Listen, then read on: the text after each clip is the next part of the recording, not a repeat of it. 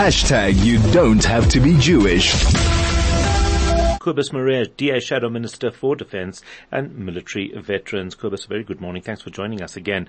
How are you? Good morning. Good morning. Thank you very much for the opportunity. It's going very well, but cold in the Cape. Ooh, but otherwise, and here warm. Here it's warm, fantastic. but things may be heating up all over the show with this Lady R. I don't understand this. It's perplexing for me. Did the Americans shoot from the hip? Surely not. Surely they wouldn't have made comments like that, which had the impact that they did, only to find, well, no, it was all a big misunderstanding. Your thoughts? Listen, I can't talk for the Americans and what they knew. I mean, I've got my own theory on that. All that I know is what they have said correlates really strong with what I have said and what my intelligence is. I've not relied on their intelligence. I've not consulted with them.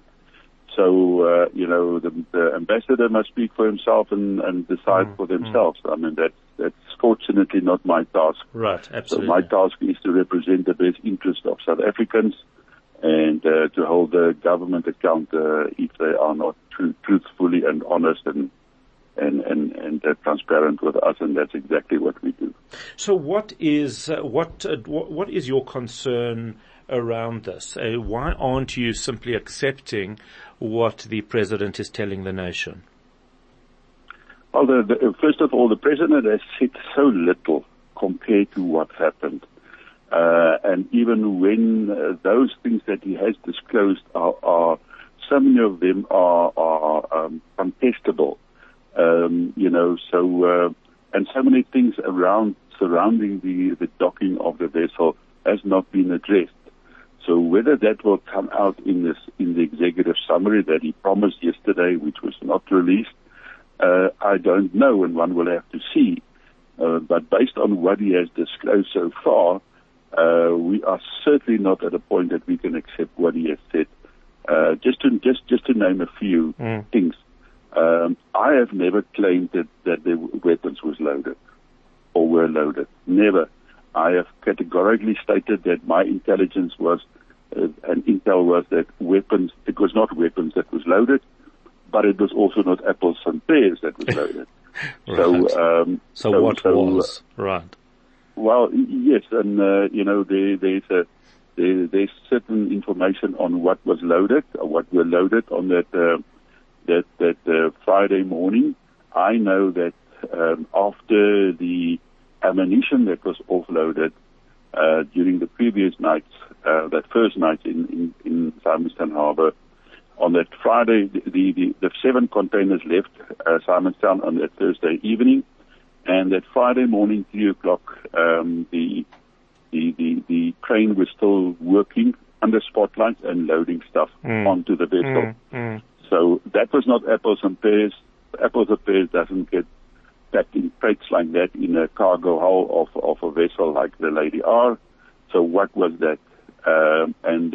Until they tell us exactly what that was, there will be speculations. I have asked for the cargo manifest. Well, I was going to say, the simplest thing is this manifest. Any vessel needs to have a manifest, yes, exactly. that could have been done immediately. Exactly, and that was our point right from the beginning. If nothing was loaded, why not release the manifest?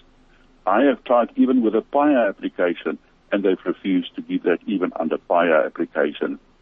So clearly they have no interest for us to know what was loaded. If everything was done legally and in a regular way, that vessel would have never gone to Simonstown. Because remember, that is irregular and very unusual, because normal imports and exports of weapons or ammunition or anything to do with military or the defense gets done and executed via ordinary customs ports of entry like Table Bay or Kucha or Durban, never via Simonstown. So that was in itself very unusual, and that was done with high-level authority and approval, which the only assumption that one can make is that they knew whatever was to be offloaded and to be loaded onto the vessel would not make the minimum requirements of all the government agencies at the customs ports of entry. And then the President has given no explanation for that. The fact that the vessel switched off its AIS, even when it was escorted by two Navy vessels into False Bay and Simonstown, it was still switched off. He has given no explanation for that. And we need to know. We also know that the Special Forces were involved in Simonstown. So why is the Special Forces now suddenly involved in the Simonstown offloading and loading, but in no other transaction that happens in South Africa? He also claimed that there was an order of military equipment in 2018, and that is so sensitive and classified that it will endanger the lives of soldiers. That is absolutely, with the greatest of respect, rubbish.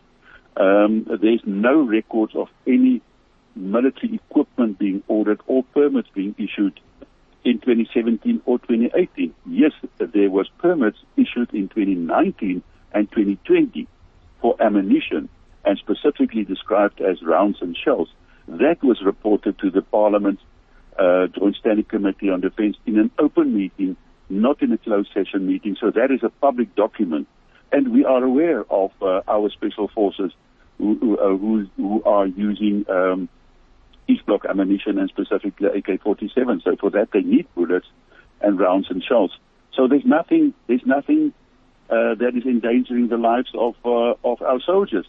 But the President used that as an excuse not to disclose what was loaded onto the vessel. So at this stage, it seems like the scope of the panel was so limited and so narrowly defined that you can probably not hold them responsible for not telling us what actually happened and why it happened, because it seems like it was designed never to bring out the real truth.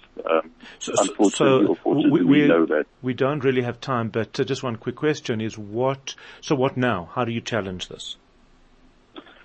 Well, obviously, I think the responsible thing is to see what is in the report, and then one must try to find out what was the scope and the instructions to the panel. Because, for instance, if the scope and the instructions was very limited, then it is of no value or little value to actually challenge the panel and the President to disclose the full report, because then one might argue, so what is the value of what is anyway in the report if it is so narrowly defined and so limited in scope? Then one must rather, follow the parliamentary procedures with questions, and hopefully, make the public of South Africa know that, it seems like government is not honest and truth. Remember. No. I'm sorry, unfortunately, we do need to leave it there. It's an important conversation, which is why we wanted to have it.